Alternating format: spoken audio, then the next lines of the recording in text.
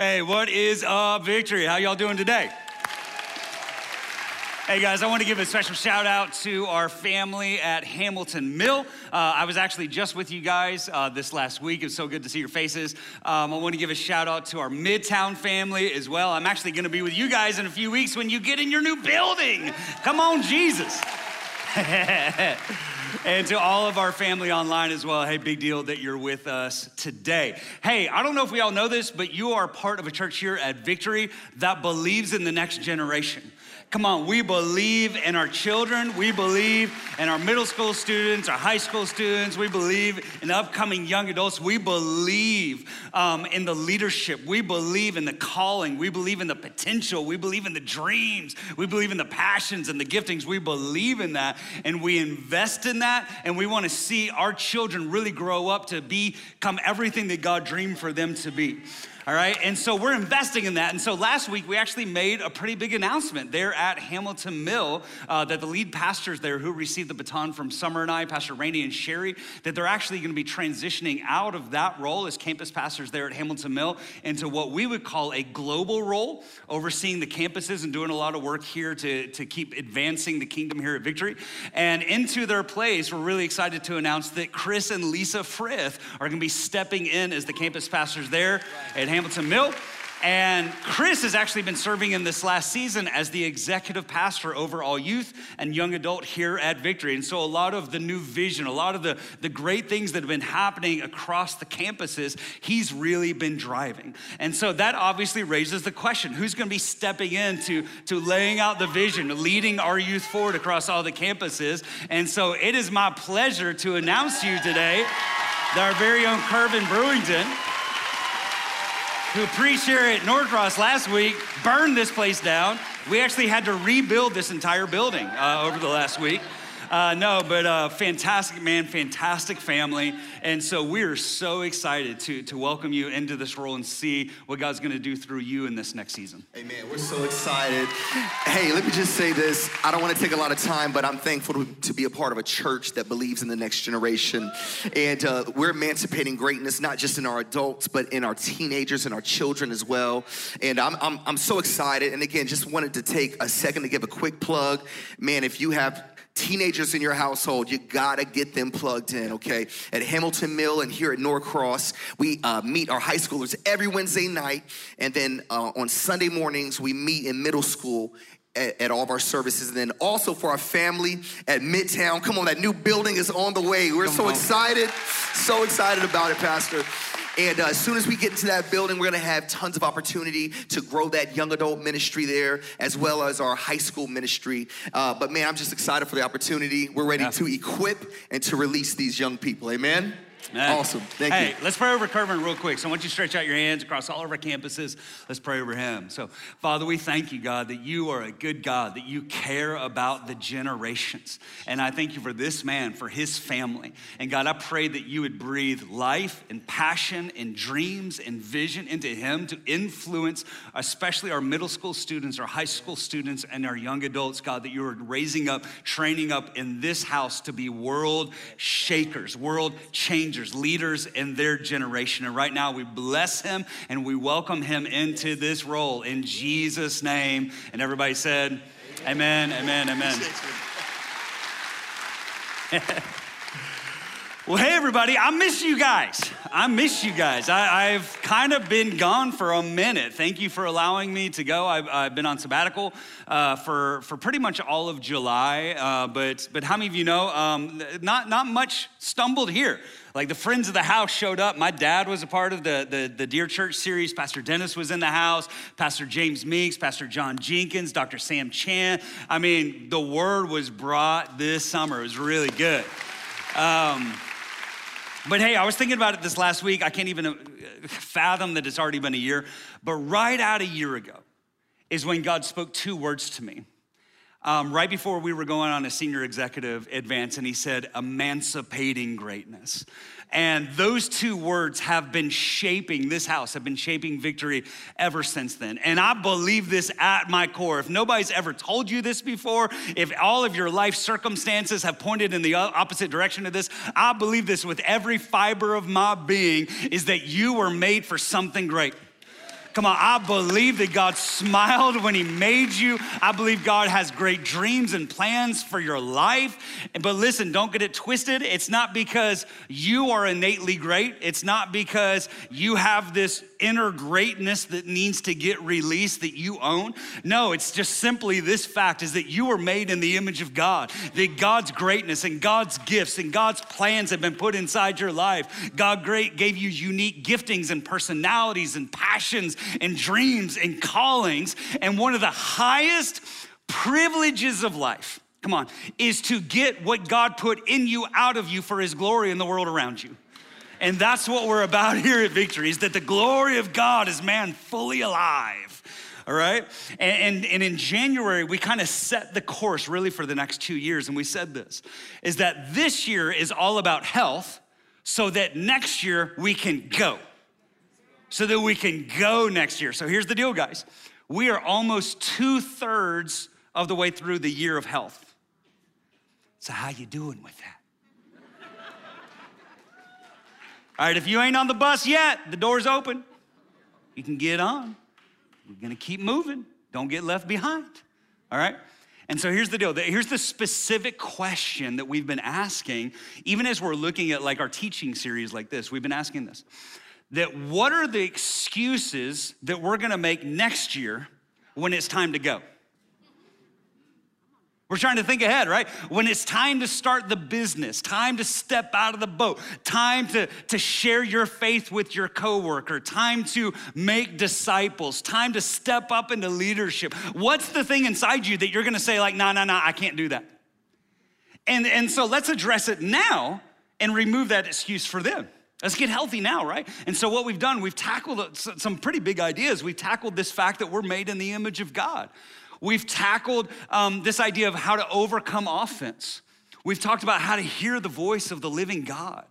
We've talked about how to live holy and set apart. Even this over the summer, I believe that God started healing some father wounds on the inside of us. And now we're ready to step into this next big area because I'm convinced of this, okay?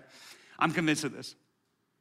Is that if God called you and said it's finally time to release the book, it's finally time to step out of the boat, then too many of us would say, no, I can't take that risk.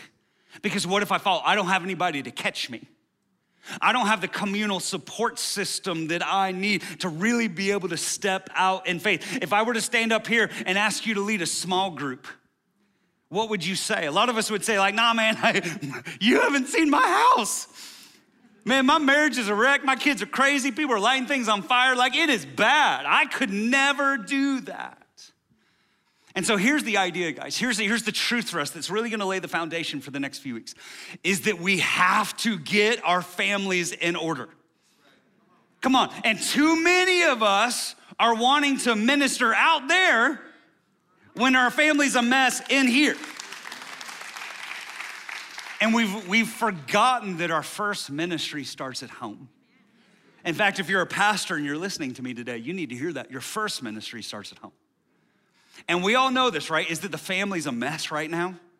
Come on, right? Like the world's trying to redefine family. The enemy's attacking family, especially during COVID. Divorce is just out of control right now. Too many kids are growing up without dad in the house, all right? But here's a little bit of encouraging news for us, okay? Is that the Bible is full of messy families. So we're not the only ones, all right? And here's the thought, okay? Is that every family has a story, all right? Now, some of those are horror stories, all right? Maybe your family's a drama. I like to think of my family as a romantic comedy. But when you open up the Bible, you find out that the Bible's full of soap opera families. Right? You know, come on, like when Adam and Eve sin, Adam blames Eve, and then he blames God for even making Eve. That's a joker. Everybody likes to blame Eve in that situation. Adam was the biggest screw up in all that. And then the first human ever born, Cain, kills the second human ever born, Abel, right? And then Abraham marries Sarah. If you know that story, he tries to give her away like multiple times. But God puts them back together, and then they're having a hard time having a baby. And so Sarah's like, hey, Abraham, just sleep with my servant. By the way, it's a trap. Like, guys, if your wife ever says, hey, we're just in a slump, just go sleep with my friend, don't do it. Don't do it. It's a trap. It's a trap. And what happens is her assistant does get pregnant. But God says, I didn't tell you to have a baby with Hagar. I told you to have a baby with Sarah. And so what happens is they actually, the woman and the child, they actually get rejected, have to be sent away. But then Abraham does have a baby with Sarah, and his name is Isaac. And then Isaac has 2 kids, Jacob and Esau. And then Jacob steals the family blessing from Esau. And so Esau spends the rest of his life trying to kill him. And then later, King David sees this woman bathing, sleeps with her, gets her pregnant, kills her husband, the baby dies. But then they have more kids who kill each other and then throw David off the throne. One of the kids' name is Solomon, who's a sex addict, who has 1,000 partners, and his kids grow up to completely divide the kingdom. So if your family's a little messy today, you're in good company. You're gonna be all right. Maybe you don't have that stuff going on. You're like, maybe my family's not that bad after all. But here's the idea, okay? If you didn't inherit a good family story, you can start one today. If you haven't had a good family story up until this point, you can start one today. And guys, here's what we're about at Victory. We are about more white wedding dresses. Come on, we're about more men and women entering into marriage in purity. We're about fun, passionate, fantastic marriages that are not measured in days, but are measured in decades. Come on, we're about killing divorce in our generation. We're about parents who love their kids and kids who love their parents and training up the next generation of champions who love God with all their heart, mind, soul, and strength. Gonna be leaders in their generation. Listen, here at Victory, we are about second chances.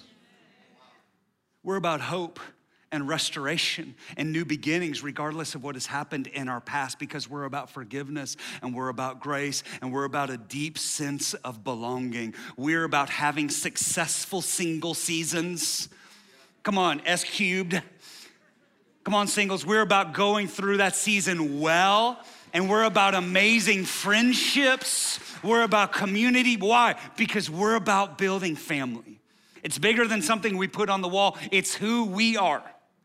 And so what we're gonna do, we're gonna spend the next week, the next few weeks, tackling family, okay? Trying to get our arms around this. We're gonna talk about marriage. We're gonna talk about communication and parenting. We're gonna talk about leading lost loved ones to the Lord. We're gonna talk about leaving a legacy. And so whether or not you're a single or you're a single parent or you're a blended family or you're what we would call a traditional family, there's space for you here, right? Because even though many of us would want this, the family's not as clean as mom and dad and 2.5 kids and Fido, right? And the white picket fence. It's not that clean anymore. In fact, maybe this is all a little bit more family-ish than it's ever been. And so for today, what I wanna do, I wanna introduce you to a new word. I wanna introduce you to this keyword, but it's actually gonna come from a place that you probably didn't think you would hear in a family series. It's Mark 5. Mark 5. And so if you got your Bibles, flip over there. You can click over there. It'll be on the screens. And what happens in Mark 5 is this, is that Jesus set sail from the west side of the Sea of Galilee, over in that Capernaum area, the Jewish side of the Sea of Galilee, and he gets in a boat and he goes over to the east side, to the Gentile side, to the pretty messy side of the sea. I'm so glad that Jesus is okay leaving the clean side and going to the messy side of our lives. Come on, somebody. And when Jesus shows up, what happens is totally Jesus stuff, right? This demon-possessed guy comes out of this cave, right? And it's straight up out of a horror movie. Like this guy, they've tried to chain him. He's broken his chains. He grabs rocks and he's cutting himself with the rocks. Like this guy's out of control. He's losing his mind. And what we find out is that he doesn't just have a demon in him. He has a legion of demons in him, which in the Roman military structure was 4,000 to 6,000 soldiers. This dude is lost. This dude's gone. This guy's hopeless. Thousands of demons inside this guy. And it's kind of like, for us, if you bought a house and you walked in and it was haunted, you'd be like, deuces, right? Like, I'm out of here. Jesus does the opposite.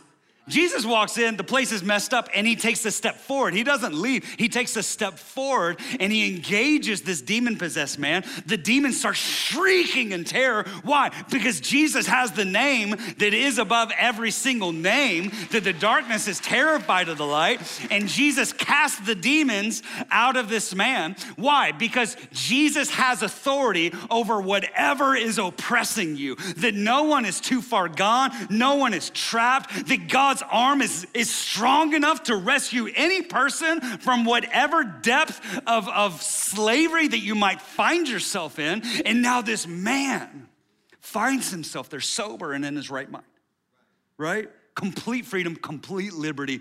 Why? Because he met Jesus. And then the locals kind of tell Jesus to leave, and Jesus is like, all right, now I'll say deuces because I set this guy free. And the guy wants to go with them. And here's where we pick it up, Mark 5:18. As Jesus was getting into the boat, the man who had been possessed with demons begged him that he might be with him. But Jesus didn't permit him to come, but said to him, go home. Everybody say, go home. Go home to your friends and tell them how much the Lord has done for you and how he has had mercy on you. And this formerly demon-possessed man became the first missionary in that area. He went away and began to proclaim in the Decapolis, these 10 cities, how much Jesus had done for him, and everyone marveled. See, guys, I don't know about you, but I would want to go with Jesus too.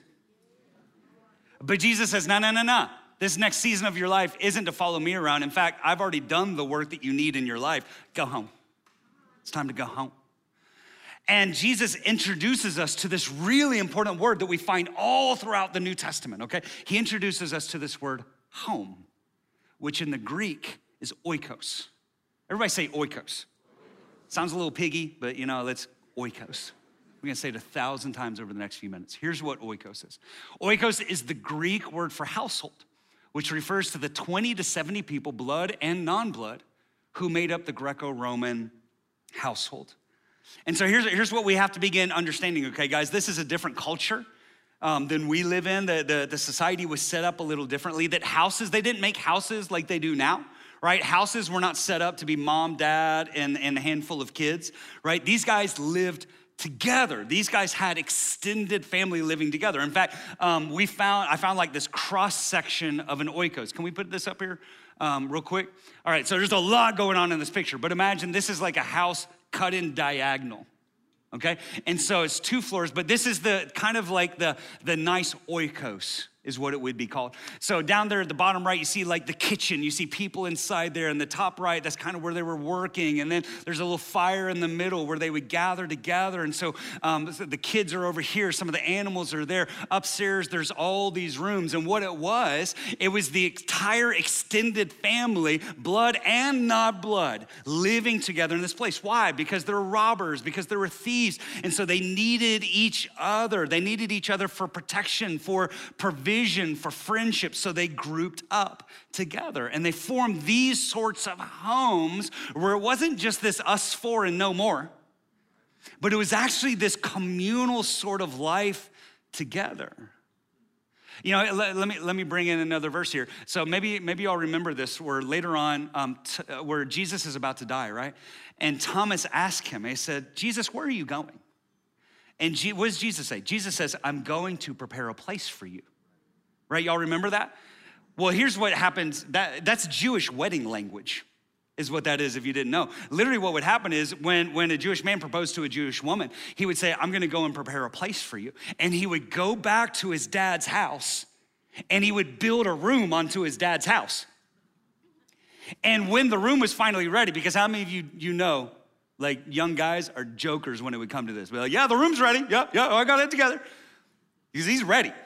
But it wasn't until the father said, hey, the room's ready. Now you can go get your bride. Hey, listen, Jesus is coming again. He's preparing a place for us. But this is what would happen in these settings, okay? Why? Because the families all lived together. This was this huge extended family. But oikos wasn't just the walls. It was actually what was contained within those walls, right? This was the family that lived in those walls. Just like we all know that the church is not the building, right? We've heard that 1,000 times, right? Like the church is kind of the building, but it's really, it's what happens in the building. It's who's in the building. It's who's part of the family. That's really what the church is. And it's the same way with the oikos, right? That the oikos was this nuclear biological family, but it wasn't just the nuclear biological family. It was the extended spiritual family. It's your friends, it's your kids, it's your friends' kids, it's your coworkers, it's your neighbors. They're all part of your oikos. And this is the group that you serve with. This is the group that you break bread with. This is the group that you share life with, that you study scripture with, that you pray with, that you fast with, that you read the Bible with, that you go to baseball games with, that you go to see movies with, that you laugh with, that you cry with, the ones who pick you up when you fall down. That's your oikos. That it's not just your family, it's your family, right? It's the family and the friends who might as well be family. It's your family. It's the people who are closest to you, the people that you can call when life hurts. This is that 20 to 70, this is your tribe, if I can say it like that. You know, when Jesus is preaching and someone tells him his family's there, here's what he says, Matthew 12:48. He replied to them, he said, who is my mother and who are my brothers? He wasn't being feisty, he was actually trying to make a point. He's saying to his disciples, here are my mother and here are my brothers. For whoever does the will of my Father in heaven is my brother and my sister and my mother. Listen, that's your oikos. In this room is some of your oikos, right? Because we may not have blood together, but we got spirit together. Come on, Hamilton Mill, you may not have blood together, but you got spirit together. Midtown, come on, you're sharing the same spirit together of Jesus Christ. So when Jesus tells this man to go back home, he's not saying like, hey, go back to your house. What he's saying is, go back to your relationships and tell them about the goodness of God and your life. Go back to your oikos. Go back to this network that you have. This larger family that you have, and tell them about how good God is. You know, I've been watching the Olympics the last few weeks, and it's been a really unique experience, right? Because no spectators are allowed because of COVID. And so it looks like the athletes are all alone, right? You know, I mean, they're out there. At first, my heart was really going out for them. It still does, because it's just, nobody wants these sorts of circumstances. But as the events are going on, what happens is the camera shot changes back to their house, right? Have you all been watching this? Like the 12 people watching Olympics right now? So what's happening is they're not all alone, because the camera actually goes back home, and everybody, there's like 40 people inside the room, and they're all losing their minds. Right? Like dad is lighting the couch on fire, like boyfriend's running around the room, mom's hair is sticking straight up, friends are flipping cars in the parking lot, like, ah! Like they're losing their minds just like they were there. Why? Because that's the oikos. That's the group. Listen, if you were running a race tomorrow, if you had your book launch tomorrow, if you opened up the restaurant tomorrow, if you stepped out tomorrow, if you got the dream job tomorrow, if you got the promotion tomorrow, who would be around you like, oh my gosh, that's so amazing? Flipping cars, burning things, celebrating you, lifting you up, pushing you out. That's your oikos. That's your oikos. And when the early church is just beginning, they enter into this beautiful way of life. And we've read it before in Acts 2, but I just want us to focus in on this. Acts 2, verse 44. All the believers were together and had everything in common. They sold property and possessions to give to anyone who had need. Every day they continued to meet together in the temple courts And they broke bread in their homes and ate together with glad and sincere hearts, praising God and enjoying the favor of all the people. And the Lord added to their number daily those who were being saved. And guys, this is the life that we were made for. This is the life all of us long for. This is the life we don't know how to do, but we see it and we're jealous, right? Because it's so life-giving, it's so God-saturated. It's sharing, it's loving. It's something we can't find out in the world today, but we can find it in God. And I want us to look, okay? I want us to look really carefully, okay? One of these verses, Acts 2:46. And I want us to see the two places where they gathered, okay? And so if you've never looked at this before, then scriptures can be broken up into sentences, part A and part B. And so here's the idea. Every day, 246a, every day they continued to meet together in the temple courts. Acts 2:46b, they broke bread in their homes. There's that word oikos again. And ate together with glad and sincere hearts. And so the two places where the early church would gather is in the temple and in the oikos, in the homes with a larger spiritual family. And here is what's glaringly obvious to me. Let's leave that up there. I want us to pay attention to this. Let's put that scripture back up there. Here's what's glaringly obvious to me, okay? Is that we today are really good at 246a. We're really bad at 246b. Come on, church folk.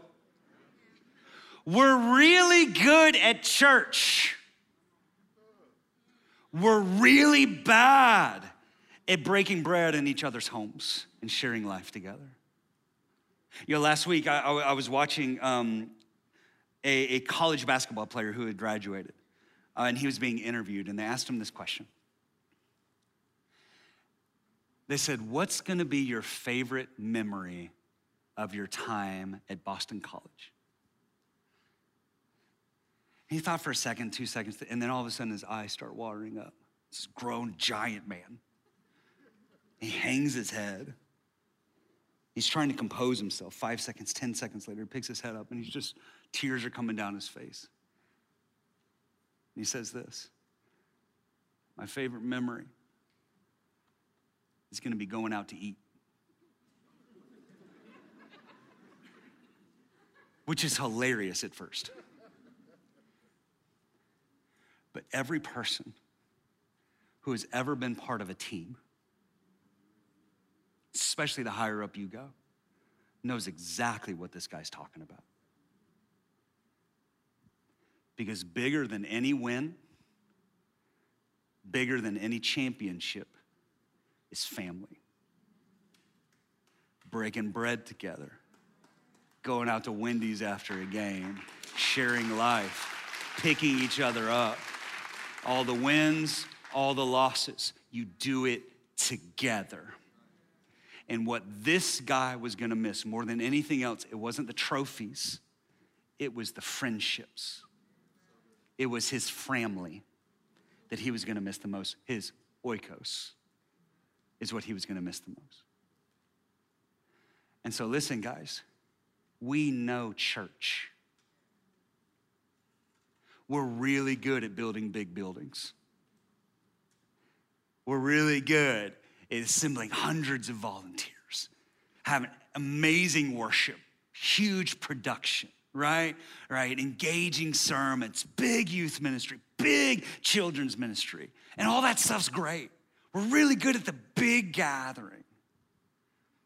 But what we're not so good at is leaving the big gathering and entering into spiritual family and caring for each other and breaking bread together and confessing our sins one to another so that we might be healed, and picking each other up when they fall down, and celebrating each other when we win, and sharing our struggles and sharing our possessions, sharing the good times and sharing the bad times, and then locking arms and living missionally to go take the kingdom into the world.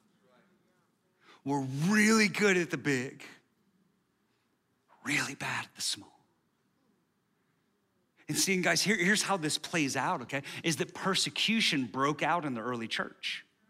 right? Paul's murdering Christians, right? This is before he meets Jesus. He's putting the hit out on Christians. And so what happens is they can't gather in the temple anymore. You can't gather in the temple when we're murdering Christians. So what do? They fall back to the oikos. They retreat back just for a season, back into the extended spiritual family gatherings. The oikos, the tight spiritual family, listen, is our protection against persecution. Listen, the oikos is our protection against the government. It's not lawyers. Thank God for lawyers. The real protection against the government is each other. It's having somebody to pick you up, having somebody to lean on, having this extended spiritual family. The oikos is our protection against epidemics. And if there's anything that this last season has taught us, there's anything that COVID has taught us, is that way too many Christians rely on the big gathering for our only connection to Jesus because we've forsaken the oikos. And we don't actually have spiritual family outside of this place. And so we rely on a Sunday fix. And listen, guys, I'm not against the large gathering, but I am against only seeing each other one day a week.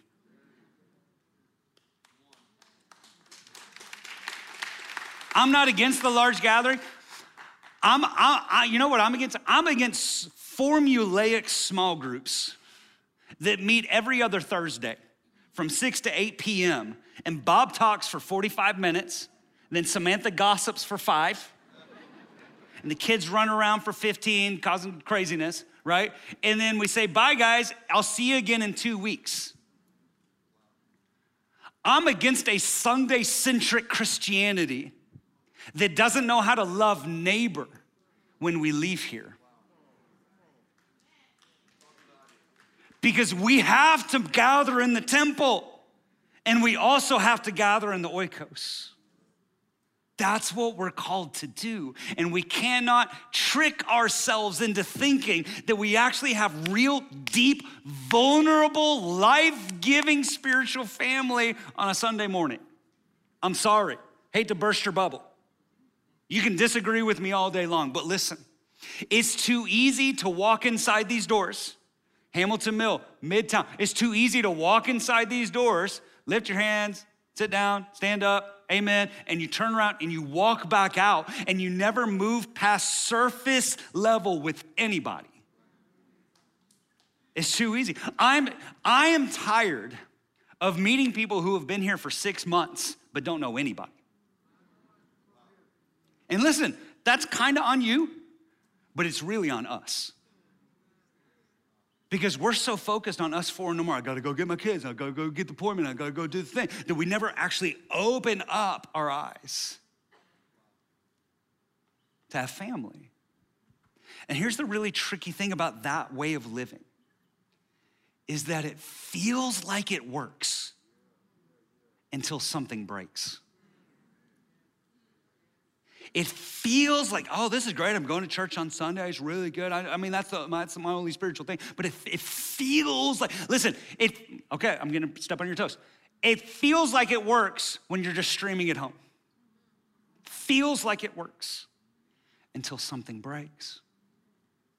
Until the addiction comes roaring back.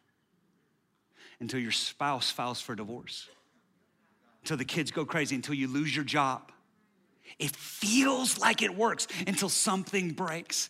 And then what happens is you start banging the church doors down, showing up at the office. Why does nobody care about me? Why does nobody, come on? And what you want in 10 seconds is what you've forsaken for the last 10 years. I want somebody to care about me.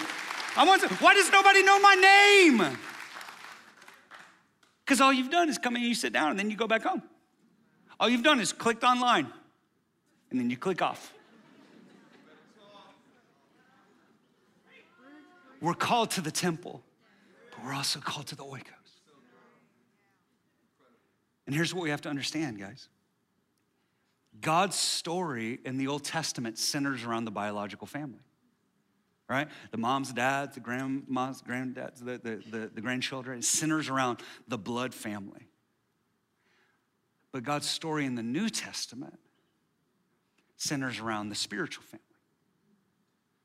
God's story in the Old Testament revolves around the biological family. God's story in the New Testament revolves around the spiritual family, which can be the blood family, okay? But it's bigger than the blood family. It's the oikos, it's the uncles, it's the cousins, it's your coworkers, it's your neighbors, it's the people that you go to church with, it's people you do life with. That God's story finds its home in there. Listen, the oikos is the primary vehicle for the gospel that God has today. It is not a Sunday morning gathering. It's a group of people who are on spiritual mission together out into a lost and dying world. And we see it all throughout the scriptures. Listen, remember when Jesus sends 72 disciples out, right? Remember that? He sends them out to go into the oikos.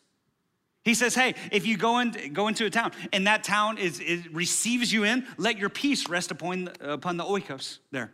As you're gonna go in to these larger gatherings, you're not just going into a house with mom and dad and 2 kids. No, you're going into this whole family network, right? When Paul taught in Ephesus, it says that he went oikos to oikos. He went house to house. But again, that's not him sitting down with 4 people. No, it's him sitting down with like 50 people who are all doing life together.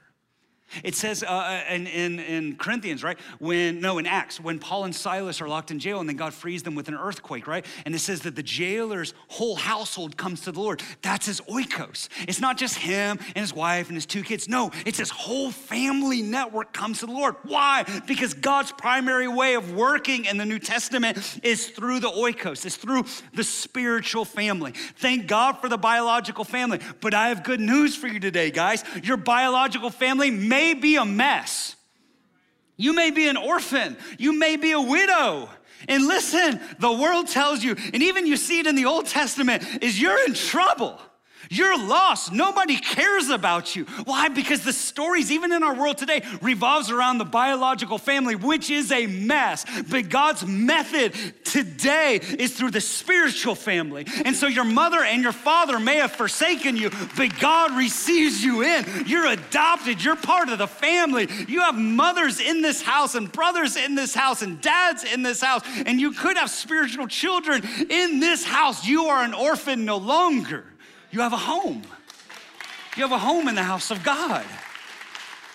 And that's where family begins. It doesn't begin with blood, it begins with spirit. And listen, thank God that it can trickle out from here. But some of you, you're about to go home into completely broken messes because you're the only person in your family who believes. Maybe some of you are online right now because you're the only person in your family who believes. You're welcome into this spiritual family. You're not an orphan, you're not an outcast, and you're not alone. And so what we have to do is we have to, if I can say it like this, we have to pull up a few extra chairs into our circle and make more space for more family. Because this thing is not about us 4 and no more. This thing's about friends. This thing's about neighbors. This thing's about coworkers. This thing's about the people who are sitting around you today. And listen, you may be saying, no, we're fine. I tell you in the name of the Lord, your family needs family. Because again, what happens when you lose your job? Oh, no, but if you're actually in oikos, we support each other. Your family needs family, and others need your family. Because one of the greatest benefits of being involved in oikos, being involved in spiritual family, is that we can actually see, not just hear on a Sunday morning, we can actually see what healthy family looks like. Go with me, okay? One of the biggest problems today is that people don't know what a healthy family looks like because their family was broken. And so that's why so many people don't want to get married right now. Right? Because all they ever saw was their own family, which was broken. So many married people, they don't want to have children because all they ever saw was their own family dynamics. And so I don't want to do that. I don't want to bring a child into all that mess, right? And so we're hopeless. But think about this. In the first century, in biblical times, a disciple would follow the rabbi. Okay, why? They wouldn't just sit there in the temple and hear him lecture, but then they would go with them. Why? Because they wanted to see what he saw, and they wanted to hear what he heard, and they wanted to see how he talked. They wanted to see how he treated people. They learned from hearing him pray. They learned from hearing him speak and teach and watching his life work out. In fact, the common blessing of the time was this: may you be covered in the dust of your rabbi. That's how you would bless a disciple. May you be covered in the dust of your rabbi. Because they were saying this: may you follow your teacher so closely that you get covered. May you follow them so closely that his ways get on you. Listen, when you're raised in a family, that dust gets on you. And some of you were raised in healthy families, so you got gold dust. Come on. Lots of times when you're in a healthy family, you don't understand how blessed you are because it's just the way life works, right? But you're blessed. But many people grew up in unhealthy families. And here's what you also have to understand: you're also covered in that dust.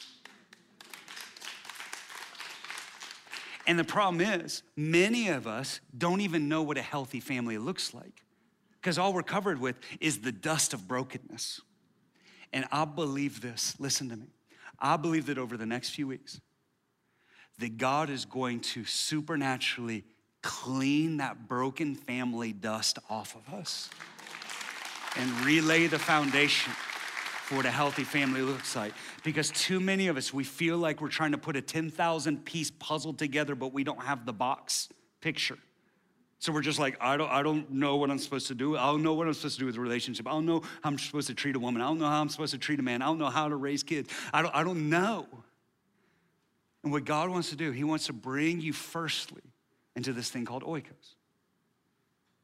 Because we need a spiritual family that has pulled a chair up for us so that we can come into that and watch. And watch.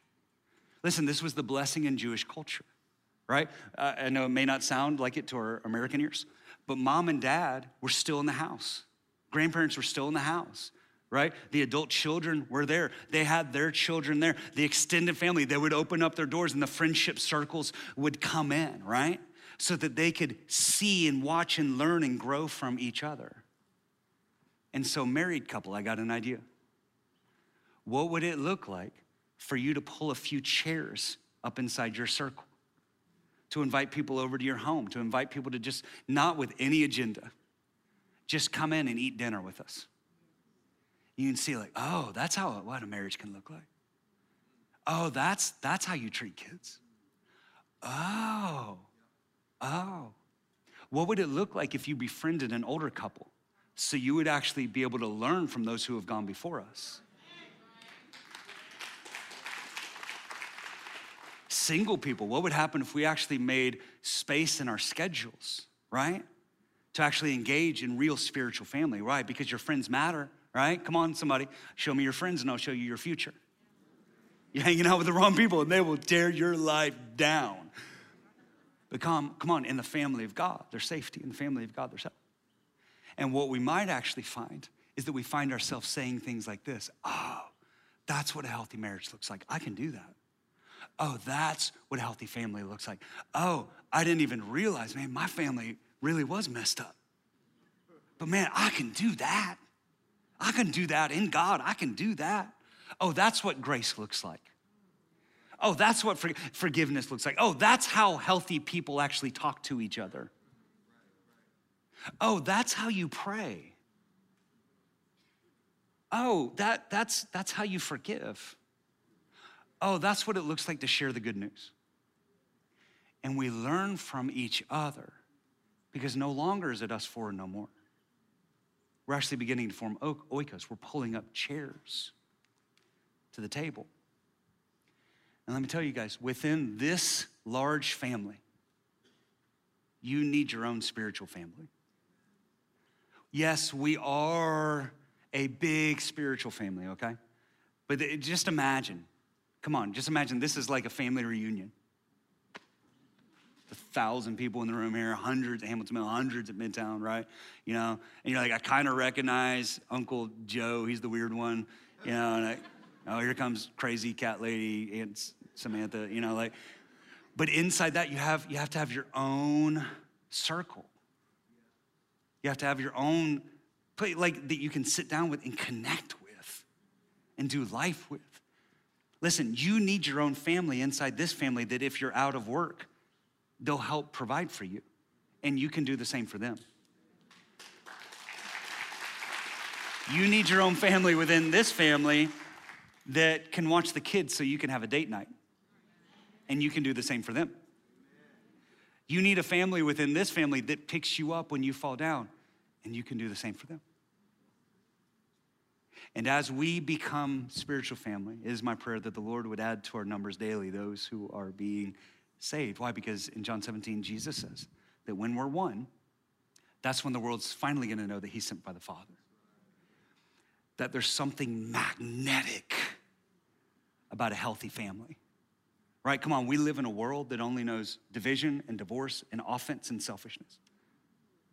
But when we can model love and giving, come on, and overlooking offense, and health and healing, that's like a magnet to the source of that family, whose name is Jesus. And so today, I invite you to be known. I invite you to do something crazy for church people. Go on, listen in Midtown. I invite you to get here early.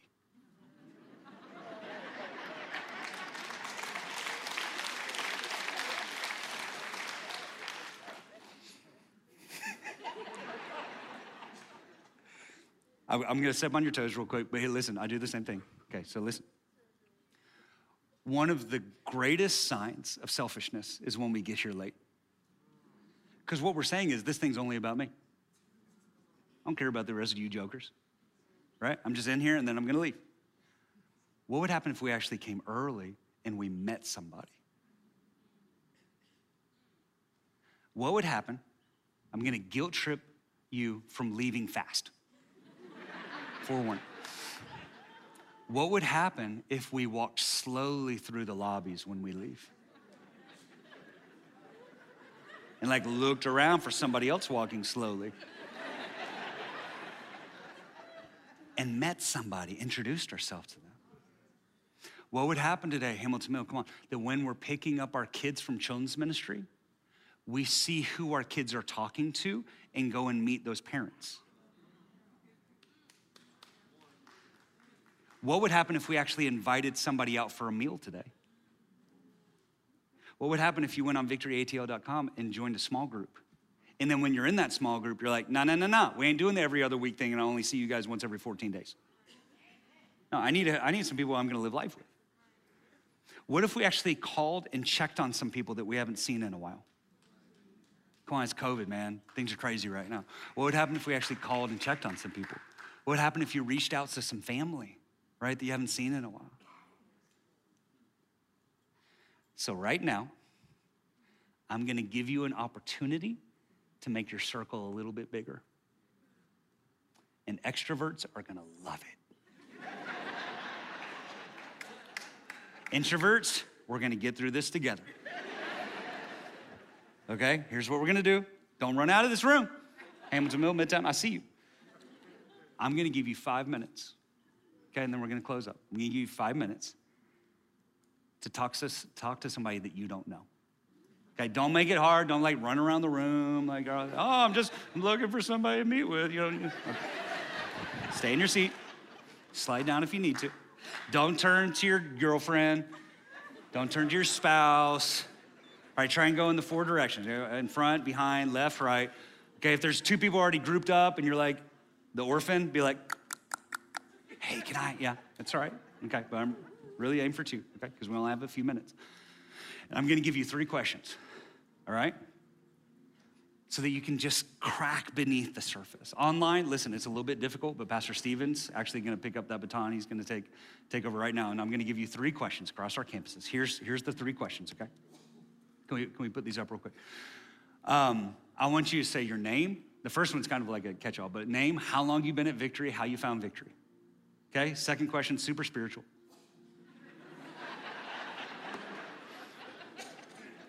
It's really important though. Third question is this, how can I pray for you? Don't complicate that, don't list like 17 things. One thing, how I can pray for you. And I actually want you to pray for each other, okay? Don't like yell at them in tongues. Come on, people. And if we're all kind of across the spiritual spectrum today, if you don't feel comfortable, listen, it's totally fine to say, hey, I don't feel comfortable praying, but here's how you can pray for me. Okay? So let's put if we can get a 5-minute countdown, I don't know if we can. We're gonna put a 5-minute timer up here, and let's just begin fanning out. Let's crack beneath the surface. I'm gonna go off mic because I wanna talk to somebody too.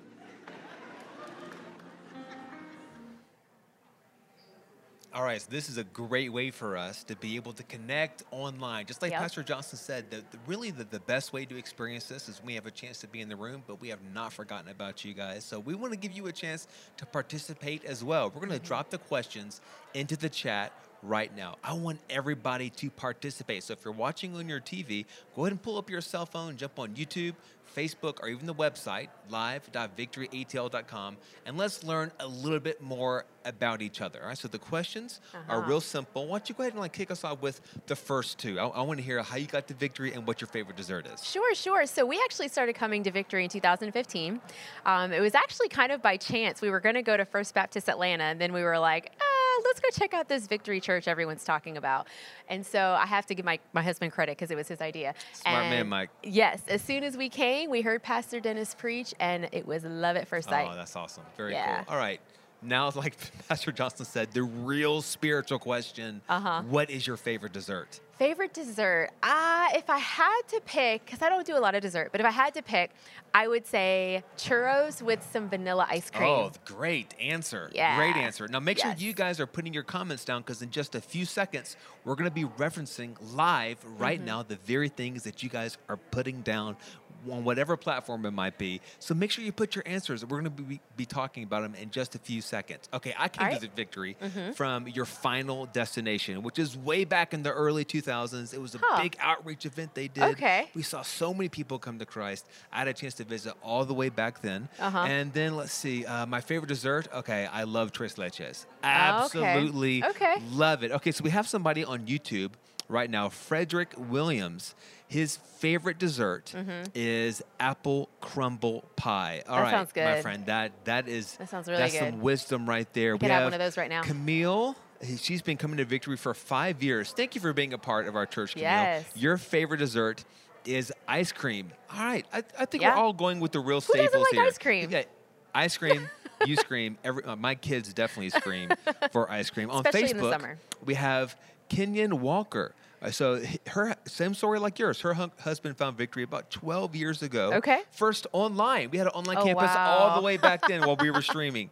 And now she has the chance to be a part of our campus now. Look at so that. thank you so much. Carrie Ann Walker, glad that you have a chance to be a part. That's awesome. All right, now let's get into some of my favorite parts, being able to hear what some of your prayer requests are. Yeah, So if you can have good. somebody pray for you right now, what's the one thing you would say, please pray for me about this? Sure. So mine is a little more kind of about some of the things happening at Victory, because in my role with missions, we are getting ready to do some mission trips. And I am just really asking for prayer that God would make a way, because there's so many things that are uncertain right now. That's so true. And we're making plans, and we want our plans to be His plans. But just asking for prayer over everyone that's signing up and everyone that's going to be going on a trip next year. Well, with 20 mission trips going on next year, that's going to be a lot. With my kids going back to school, I would love for you guys to pray for me and my family. You know, it's still kind of online and in person. It's so hard for kids to navigate, and for parents as well. So we would love for prayer requests for that. So as you're seeing the other prayer requests right now, I hope that you guys maybe put down like, hey, I see your prayer request. I'm praying for you. Like, let's see. We have Shawnee. Right now, I think that she is on the website. She put down that her best friend is a member. That's how she found us, and she would love for prayer for your marriage. We got you. We're going to be praying over all these later on. And let's see, Frederick, you would prayer just to continue to grow as the man that God has called you to be. I love that heart. I really appreciate that. Let's see. For Carrie Ann, we referenced you earlier. You would love prayer requests for your friend, Tamisha, who just lost. Oh, man, this is a hard one. I'm so glad that we have a chance to see what so many people are walking through. Her friend just lost her 2 boys in an accident from this past Monday. Obviously, I'm sure it's hit the family really hard, but we as a church get to pray for and support this family. And some of these things we would never know if people don't have a chance to be involved within the family and share these experiences. Okay, so here's someone else from Facebook, from John. His name is John. And you would love to just to pray over your mental health. I mean, I bet a lot of us could say amen over that with all the stress this past year. Hey, for everybody that would say that they've been feeling that, we're praying for every single one of you. Now, I think Pastor Johnson is coming back up now, so let's go ahead and go back to him. All righty.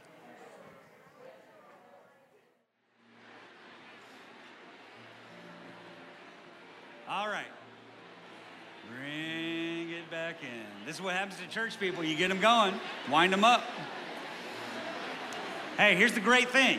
If you didn't get to finish, service is about to be over.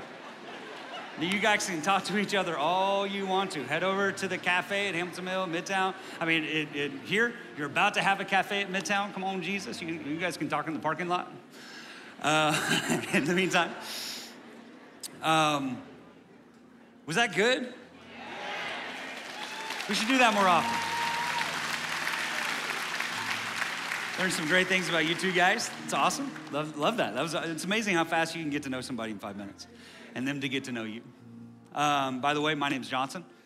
I came to Victory in 1999.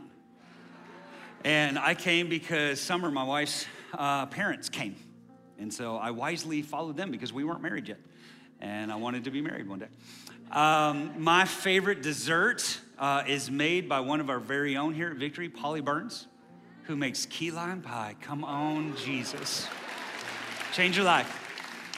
And how you can pray for me. My uncle passed away this week, my dad's brother, who is here with us, his one brother. And his funeral's in Athens today later on. I gotta go up there and see some family and help to lead that. And so you can be praying for my family today. So hey, let's bow our heads and let's pray. Father, I thank you for the community of believers. I thank you for the fellowship that we can have. God, that we are called to gather in the temple, but we're also called to gather in the oikos, in our smaller, but still very significant spiritual families. And God, I pray that in this house, you are building family in the name of Jesus. True, legitimate, beneath surface level, intimate, belonging, spiritual family. And God, I thank you that that's all possible because of Jesus. And Jesus is the one who encountered that oppressed, caged man in Mark 5. And he set him free. And he's still doing the same thing for us. And so here's the deal, guys. You may feel like your family's beyond hope. I know your family's not beyond hope because Jesus is alive. And the one who did what man cannot do. Listen, people had tried to chain that man, but he broke the chains. It was impossible. But when God showed up, what's impossible with man is possible with God. And so Jesus can heal your family. Jesus can heal your past. Jesus can prepare a hope and a future for your family. Listen, I believe that even what man is trying to separate, what the enemy is trying to destroy, God is well able to put together and give you truly a hope and a future in Jesus' name. And so some of you today, you need to say yes to Jesus. You've been kind of living your own life, trying to forge your own way, but it's not working. But we can be saved by grace through faith in Jesus Christ. We can be born again, and the old things are passed away, and all there is new. And so if today you say, I need to say yes to Jesus, I want to lead you in this prayer, okay? And so you can repeat after me. Say, Jesus, I believe you're the Son of God, died on the cross, rose again, that you're alive. And right now, I repent of my sin, of my way, of my pride, of my selfishness, and I turn to you. I put my faith in Jesus. And through that faith, by your grace, I believe that I am forgiven, I am free, I am whole, I am new, and I'm now in the family of God. You are my Father, and this is my family. In Jesus' name. And everybody said, amen, amen, amen. Let's give praise to the Lord.